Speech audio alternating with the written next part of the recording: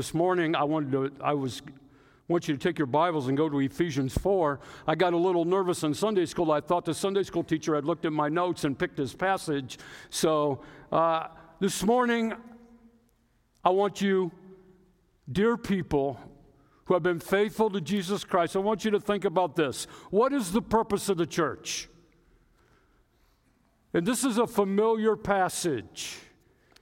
We will not discover anything new this morning. This is not rocket science. But the Apostle Paul has a way of building his logical argument to bring a level of understanding that we must have. Because all around us today, in every point of the compass, you can pick a church and go to it, and they will have their own purpose. And that frightens me. We are being told today that we must become politically active and socially relevant. I would really seriously question that, not only from Scripture, the Bible doesn't teach that, but from church history. In fact, I would even say this. I don't know that there's been a time in all of church history when the church has been relevant to its particular culture. But I will say this, we need to be conversant with our culture, am I right? We need to understand our culture so that as we go out into life, as we go to school, as we go to work, as we're in our neighborhoods, as we're doing what we do, that we communicate Jesus Christ. And Paul takes the book of Ephesians and he builds a wonderful case about who Jesus Christ is. He's the head of the church. And he starts that in chapter 1 and he builds it all through this book till we get to chapter 4. And it's a particular interest of mine to know at this time, as we look at this text, that he says, God gave gifts to the church, pastors and teachers, and you're without your shepherd. I hope you understand it's a serious thing. I want to challenge this church right now. You will make that your number one priority. It's been my privilege to join your men in prayer. That group on Saturday morning could stand to have a few more people. Amen?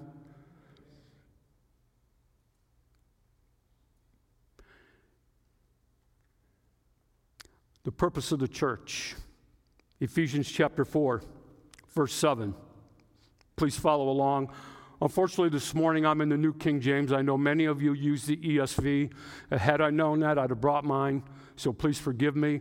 But let's read the scripture this morning, Ephesians chapter 4, verse 7. But to each one of us grace was given according to the measure of Christ's gift. Therefore, he says, when he ascended on high, he led captivity captive and gave gifts to men. Now this, he ascended, what does it mean? But that he also first descended into the lower parts of the earth. He who descended is also the one who ascended far above all the heavens, that he might fill all things. Stop. This is a greatly debated text in the New Testament. What does it mean?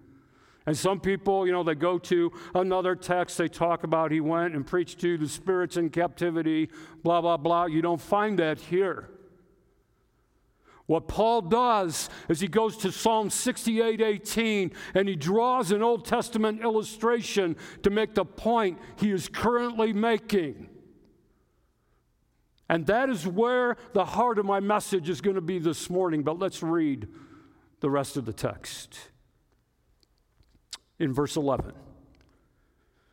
And he himself gave some to be apostles, some prophets, some evangelists, and some pastors and teachers for the equipping of the saints for the work of ministry, for the edifying of the body of Christ. Till we all come to the unity of the faith and of the knowledge of the Son of God, to a perfect man, to the measure of the stature of the fullness of Christ, that we should no longer be children, tossed to and fro, and carried about with every wind of doctrine, by the trickery of men and the cunning craftiness of deceitful plotting, but speaking the truth in love, may grow up in all things into him who is the head, Christ. from whom the whole body, joined and fashioned together by what every joint supplies, according to the effective working by which every part does its share, causes growth of the body for the edifying of itself in love. In these verses, we find the purpose of the church. Let's go together in prayer this morning as we begin our study. Father, we acknowledge that we are limited, we are finite, and we come before you this morning, the infinite God of heaven. Lord, we have come with the purpose to expressly meet you and sense your presence. And Lord, we ask now in these moments as we open the Word and share that you will keep us from distraction, whatever is going on in our lives at the moment, that we will be able to put that on the back burner and focus on your Word this morning. Father, I'm grateful this morning that not only we have your word, but we have the Holy Spirit who resides within us. And so this morning, oh God, may your Spirit work in our hearts as we open the word together. This I pray in Jesus' name. Amen.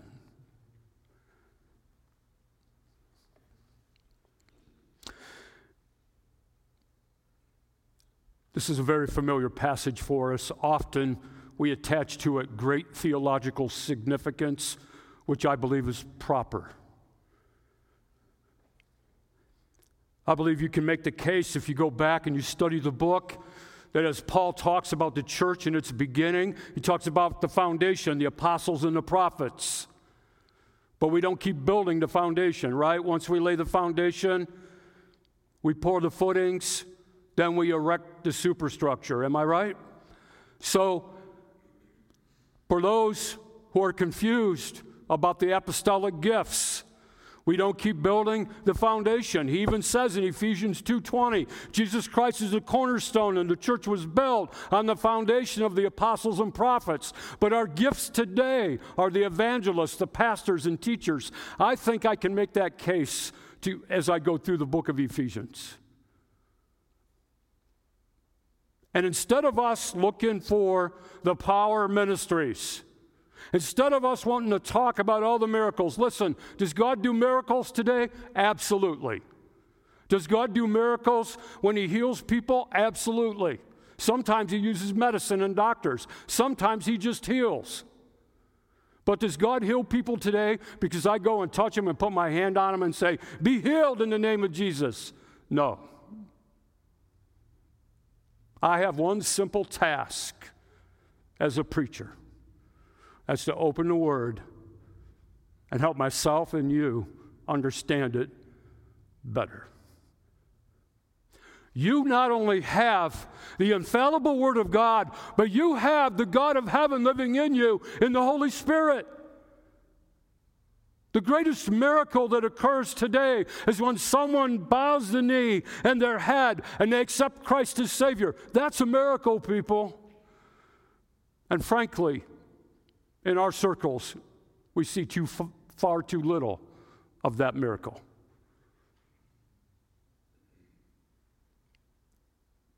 I would submit to you this morning, based on the verses that Paul draws from Psalm 68:18, which is a victory psalm. It's uplifting the God of heaven for protecting his people Israel in battle, and it's an account of a battle where the king is victorious, David, and he comes back to the capital city of Jerusalem, when with him comes all the spoils of war and all the prisoners. In fact, some Bible scholars would say this was written when the ark was brought back from the house of Abinadab finally to Jerusalem.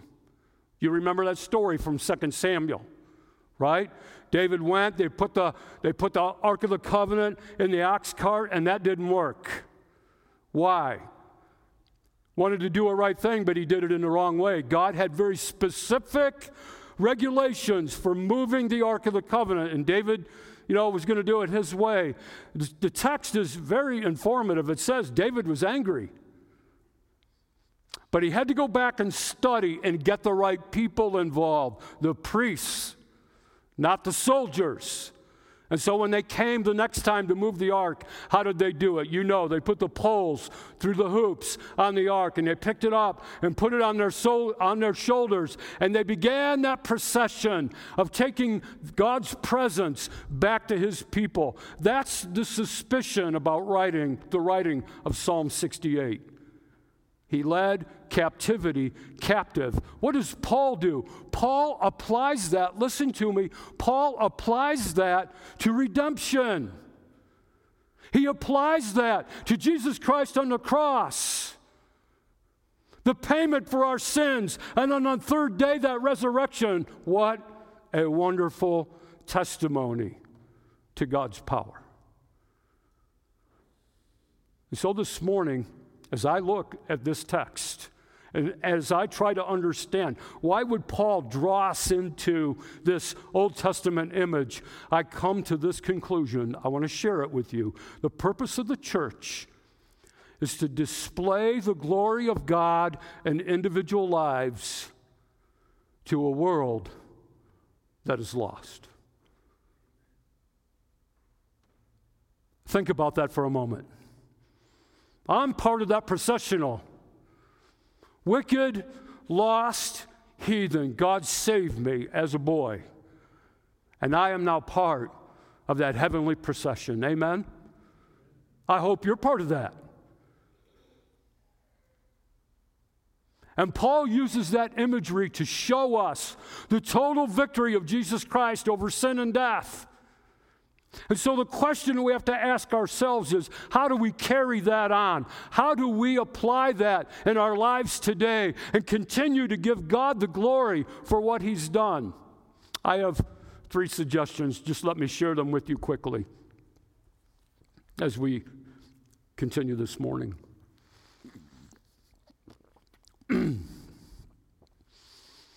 I think the answer we find is in verse 7. And it's all about God's grace. It's all about the grace he's given to us. But here's the problem. Here's what gets in our way, people. We want the circumstances to always be optimal.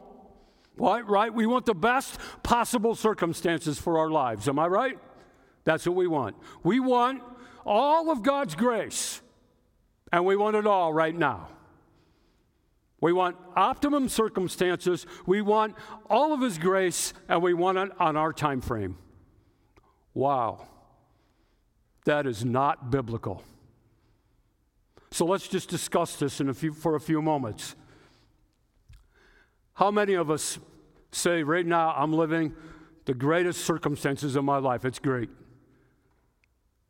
Would there be any hand raised here this morning to give us that testimony? We're human. We live in a fallen world.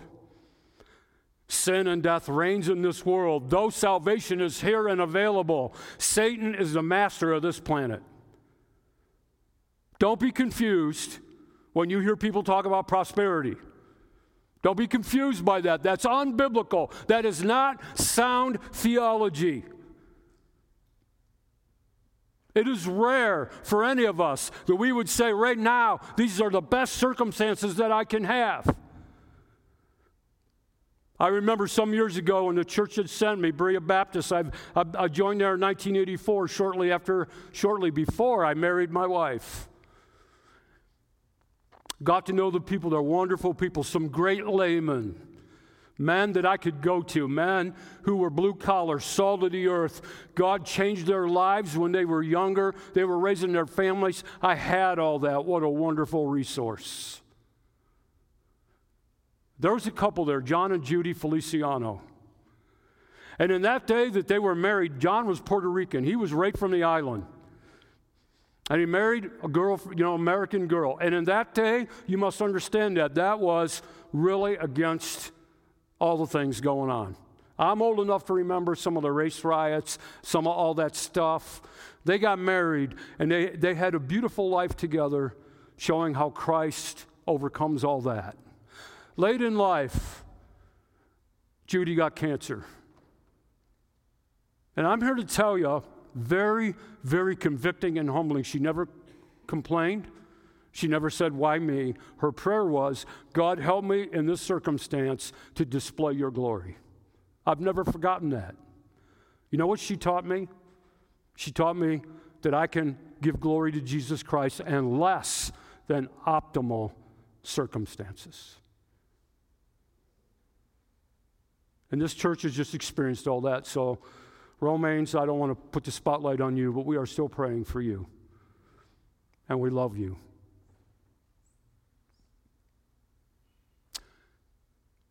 But we can still display God's grace on the worst day of our lives. There have been some things in my life that I don't want to repeat. Some things I had to go through that were difficult. And I did say, God, why me? But I still have the potential through the Spirit living within me to display God's grace at that moment. Why? Because I'm part of the victory parade, amen? Sometimes we want all of God's grace. Oh, we want it. We pray for it. It's my conviction that God in His eternal presence, if He would give us all the grace at His disposal, that you and I could not handle it. It's a day-by-day thing. And I'm a plotter. So this resonates with me. I like to map out my life. Yeah, I have the goals. Yes, but I'm just a day-by-day guy. Are you there? I get up every morning. I put my left foot in front of my right foot, and I just go. I take the steps I got to take. And I get to the end of that day, and some days I get a lot done. I say, oh, God, thank you. Got a lot done today. Some days I say, Lord, I had a rough day. I didn't get a lot done. So tomorrow, help me as I labor for you. That is life. This resonates with me because sometimes in my life when I face the things I face, I'm like, okay, Lord, I could use some more help. Nope, Rob, you got to trust me. So I have to take another step. I want to remind you this morning that whatever grace God gives us is enough for that moment and for that day. You know why that is? I believe. You know why? Because we are human. We're sinful. And we take that grace and we'd hoard it. We'd never use it. You say, oh, preacher, what do you mean? Okay, fine. That's a good question. I'm glad you asked it. Let me explain. If you're here this morning and by faith you've trusted Christ as your Savior, you have the gospel message hidden in your heart. Am I right? How many of you gave it out this week? Or did you hoard it? Whoops. Oh, I didn't see that one coming, Pastor. That's right. That's why our relationship with God is predicated on the fact that every day we seek His face. And we take another step. Finally, this morning, we want optimal circumstances. We want all of God's grace, and we want it all right now. But oh, my friend, God's timing is perfect. I had someone share with me years ago, and this is not theirs, it's not original by me or this person who shared it with me. Don't know where it came from, but it's great. And here's the thought. God's timing is never late. It's usually exactly when we need it. Did you hear that? He's never late. God never gets wrong. He's never confused about the day of the week, right? I get confused about the timing. I honestly, some days I have to ask Penny, what day is it? It's Wednesday, Rob. Okay, thank you, sweetheart. Get myself all straightened around again. You know, God is not surprised by that.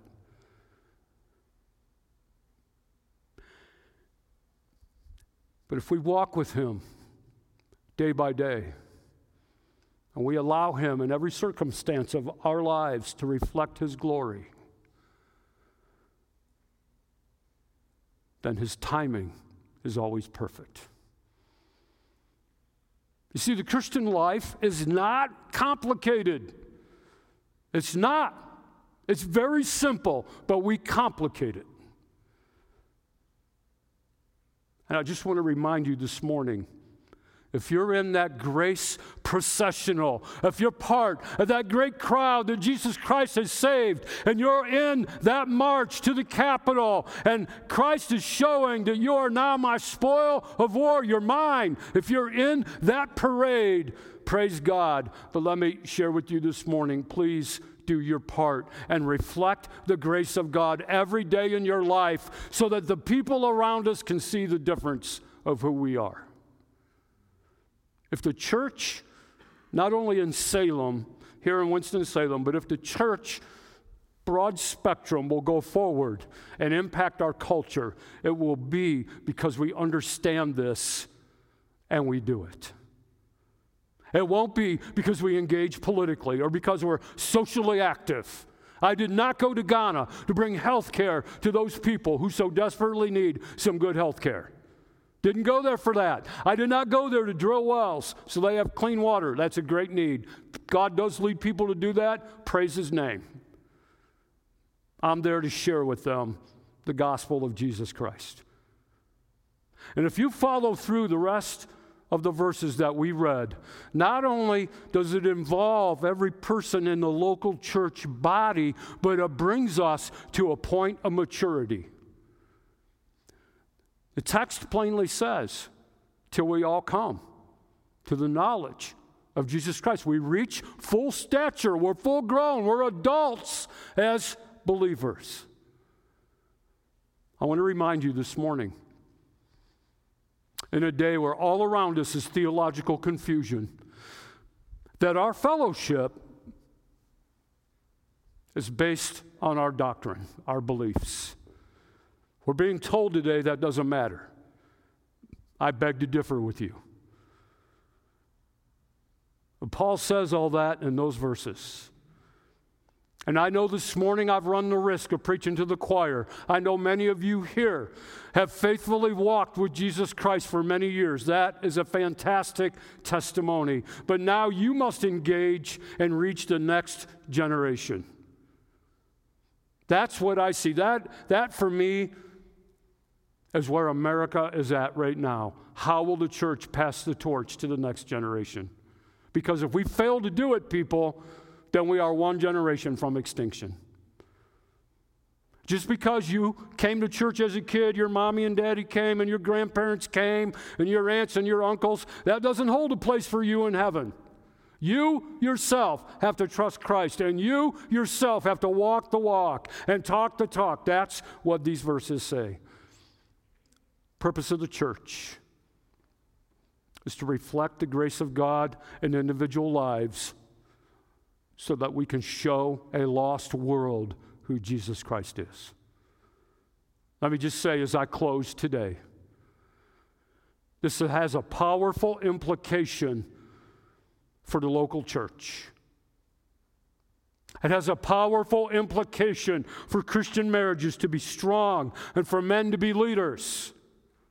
And if you're here today and you're a husband and a father and you do not lead your family and family altar and you never crack the Bible and your children never hear you pray except before the food, oh Lord, bless this mess, amen, let's eat. If you never do anything for God except that, your children will not understand who Jesus Christ is in your life. So men, are you reflecting the grace of God in your family? I can't answer that. Only you can. I'd like us to stand together. I'm going to begin to lead us in a word of prayer. Then I'm going to turn it over to the worship team or whoever comes. Okay? Would you please stand with me and join me in a word of prayer as we bring this to a close. I want to thank this church for their support for Penny and I. We love you. We thank you for your generosity. What's more, we're praying for your next pastor. But I will ask you this morning to learn to reflect the grace of God. Father, we come before you this morning and we acknowledge that we stand in need of your help. And just by the verses that we have shared for a few moments this morning, we understand that you've given us all that we need. Oh, Father, help us to become obedient children, to walk with you each day, to come before you with humility, to recognize your greatness. Lord, in our daily conversation with you, that we would ask for forgiveness when we fail you and that we would go on, Lord, and do better each day. We pray that you will help us accomplish those things. And then, Father, as we live for you and walk with you, bring into our lives the people that need to hear the good news of Jesus Christ. Finally, this morning, Father, I pray for this church in their need of a pastor. Will you lead and guide the pulpit committee?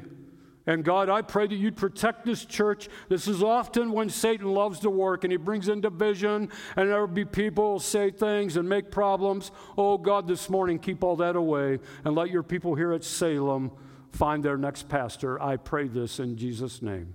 Amen.